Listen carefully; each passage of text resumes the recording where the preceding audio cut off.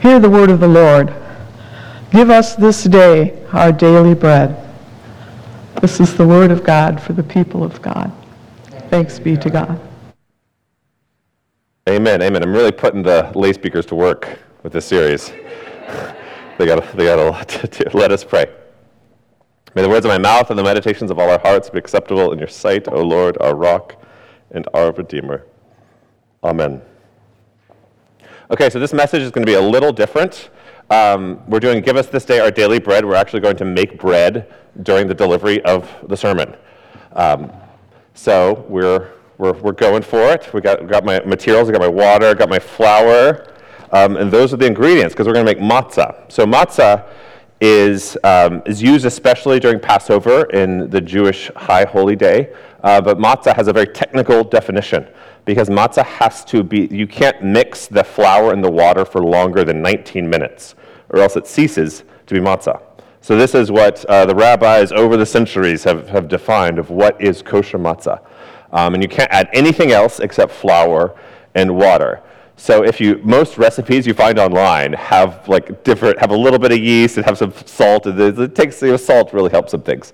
But it's not kosher matzah. And it comes from the Exodus story.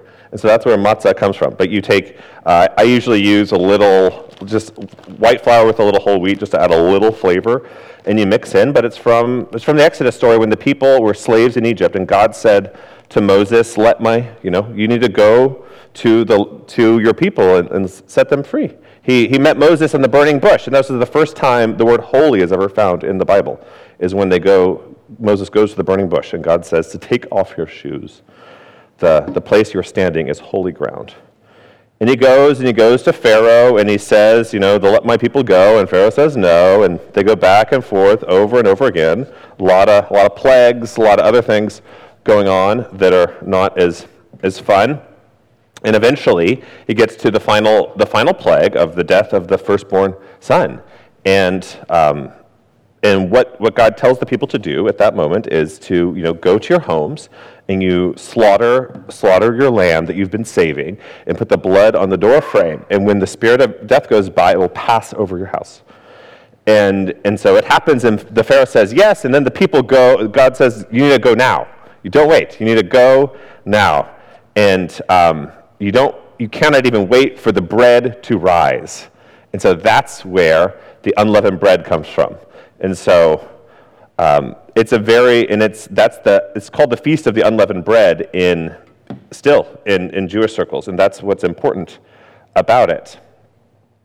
Is that then there's a Passover Seder that takes place at Passover every year, and what the Seder just means like sitting around, but it's to retell this story, and the story is centered around matzah and wine, and it's a little easier in a Methodist church to have the matzah than the wine. On Sunday morning, that is, whatever you do Sunday afternoon, that's fine. But this concrete thing and this concrete practice that the Jews have the feast of the unleavened bread. Christians have communion. That the center of our worship is this bread. And Jesus in the Lord's Prayer says, "Give us this day our daily bread." Give us this day our daily bread. My friends, we are continuing this series on the Lord's Prayer, on looking at what God is doing in this amazing prayer about how it not only offers us a way to pray, but how to enter into God's vision. And today is this brief line, give us this day our daily bread, one that's easy to pass over in the rest of the prayers. It seems so simple. Bread seems so simple. For a long time, bread was an innocuous part of human existence ever since first wheat was cultivated. Over the last, 2 or 3 decades, bread has kind of got a bum rap in a lot of circles, that a lot of diets are centered around making you never eat bread again. Now there's some celiac disease and gluten intolerances that are real and true, but that's 1% of the population, and I think 80% of diets say don't eat bread ever again, and so it's not really fitting. But bread is a central aspect of the Christian story, of the Old Testament, of the New Testament, of what is going on there, of breaking bread. My friends, we are continuing the series on the Lord's Prayer, on looking at what God is doing in this amazing prayer about how it not only offers us a way to pray, but how to enter into God's vision. And today is this brief line, give us this day our daily bread. One that's easy to pass over in the rest of the prayers. It seems so simple. Bread seems so simple. For a long time, bread was an innocuous part of human existence ever since Bread is calorically dense. That's why it's both diets tell you not to eat it, but also why it was so central to early civilization. There's a lot of calories packed into bread. And so if you're trying to feed people in large numbers, it's a helpful tool for that. And Jesus says, give us this day our daily bread. Jesus asks us to pray for our material sustenance, not just to pray for our spiritual world, not just to pray for other people. Those things are important. Prayer, it begins by talking about who God is, and then it continues. And Jesus asks us to pray for our daily bread.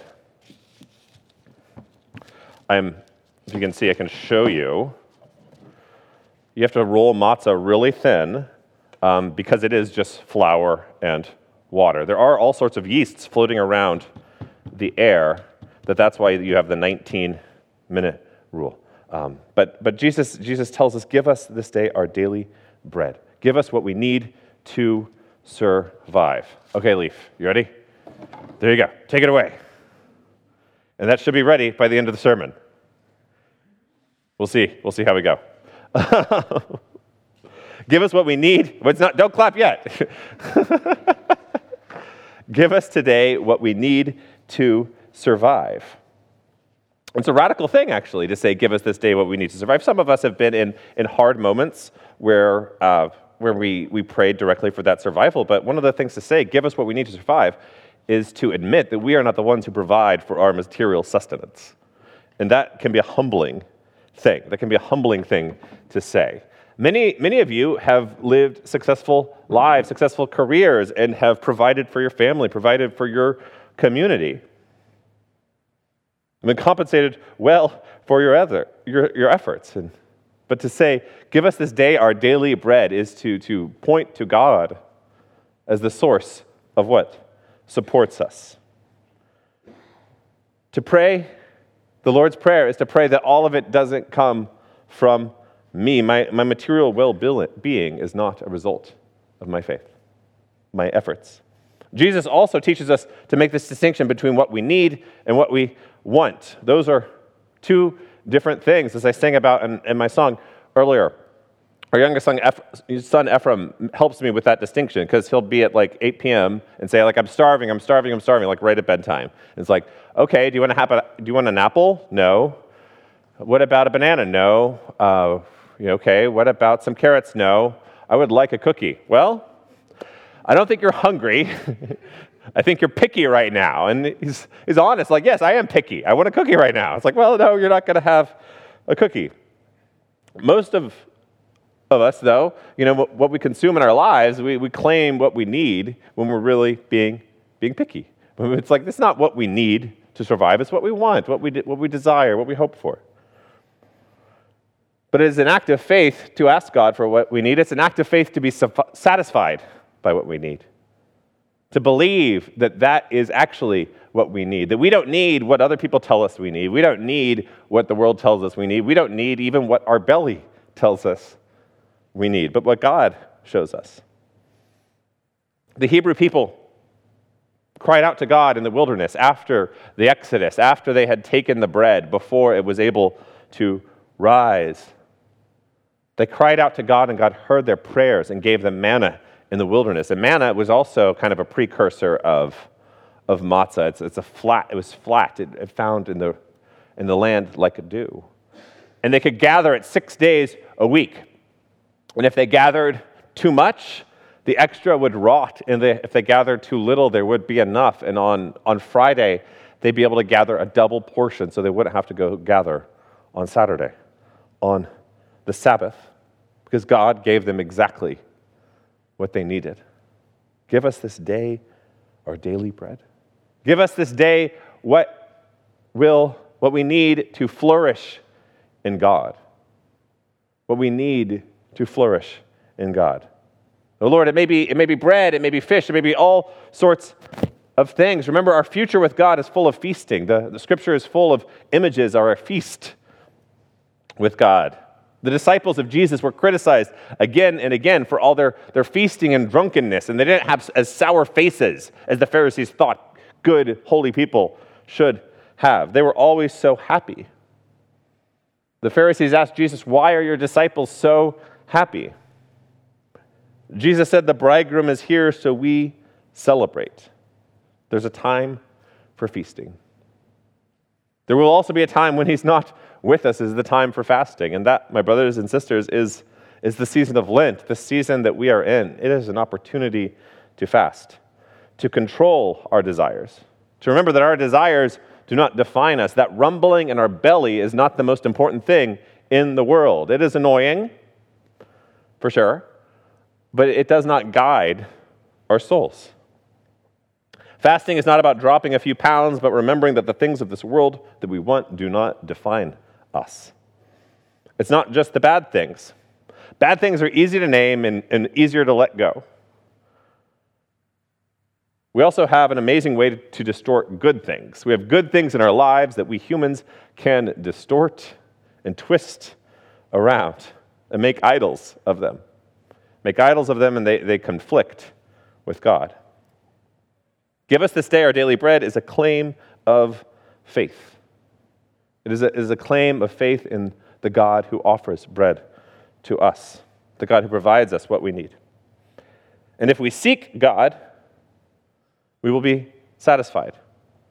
Maybe that's at the table of the Lord. Maybe that's in service to the Lord. As St. Augustine said, our hearts are restless until they rest in you, O Lord. In this world, that is often the condition we humans find ourselves in. We are restless. The people in our lives are restless. We see people around us who are restless, who are seeking for meaning, who are seeking for purpose, and they are just going from thing to thing to thing, trying to find something that can hold their attention. They're skimming social media, looking for something to hold their attention, looking for answers, looking for meaning, or looking for a way to forget about their worries and troubles. When in reality, they're looking for the Lamb of God who takes away the sin of the world, who offers us what we need, who tells us our desires are not who we are. But we need to ask for it. We need to go through them. We need to not go through the motions, not just repeat words because we've done them before. We need to ask our Father in heaven to give us our daily bread. We need to ask it again. Yesterday's bread is not going to be good for today, and tomorrow's bread is not going to feed us today. We seek Jesus for our material bread, for what actually sustains us, and then we seek Jesus for our spiritual source. If we skip the material, we can't take seriously the spiritual.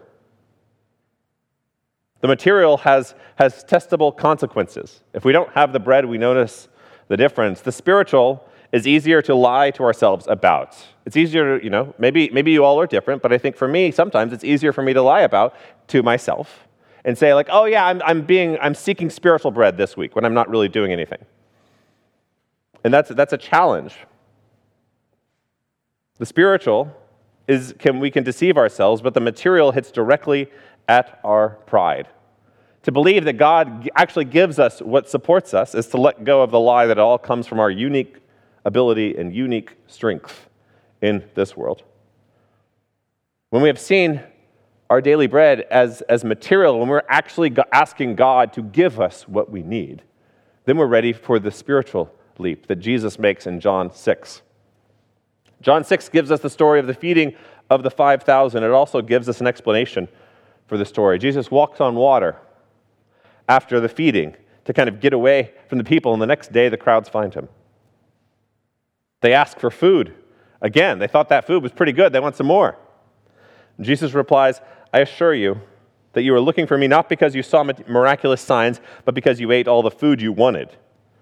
Don't work for the food that doesn't last, but for the food that endures for eternal life, which the Son of Man will give you. What must we do in order to accomplish what God requires? Then Jesus says, this is what God requires, that you believe in him whom God sent. They ask, what miraculous sign will you do that we can see and believe you? What will you do? Our ancestors ate manna in the wilderness, just as it is written, he gave them bread from heaven to eat. And then Jesus says, I assure you, it wasn't Moses who gave the bread from heaven to you, but my Father gives you the true bread from heaven. The bread of God is the one who comes down from heaven and gives life to the world. They say, "Sir, give us this bread," all the time. And then Jesus said, "I am the bread of life. Whoever comes to me will not hunger. Whoever believes in me will never be thirsty." Our ultimate future and end is living face to face with the bread of life without hunger or thirst. But in our world today, we still have hunger. We still have thirst. We still get cranky when we don't eat. We still are picky about where we're going to go.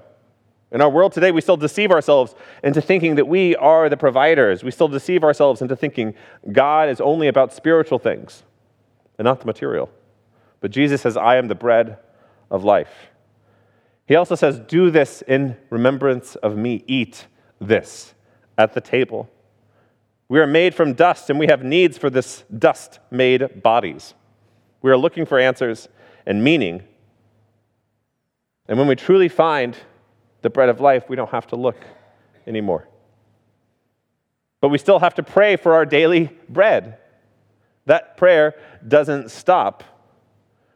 Jesus teaches his disciples to rely on God for everything. That is impractical. It's very impractical. It only makes sense if Jesus actually rose from the dead. To pray for our daily bread is to pray that our vision of the world changes so that we see food as a genuine gift. And spiritual food is the greatest of gifts. A changed vision that doesn't seek tomorrow's bread, but today's bread. Tomorrow has worries of its own. Today, let us seek the bread of life. In the season of Lent, may you take an opportunity to fast, even just one meal, to feel that hunger, and in that hunger that your desires do not define who you are. By faith, may you realize that those desires do not control you. By faith, may you realize that your hunger can be directed for God. That same hunger you feel for your next meal can be your hunger for your Savior, who offers himself for you. May you long for God and long to eat with him, that you will be satisfied, and you will never be truly hungry again. May you seek the bread of life, seek the Lamb of God who takes away the sin of the world. Let us pray. Heavenly Father, give us this day our daily bread. Give us what we need. Satisfy us with what we need. Humble us with your mercy so we can better understand your true gifts. In the name of the Father, and the Son, and the Holy Spirit. Amen.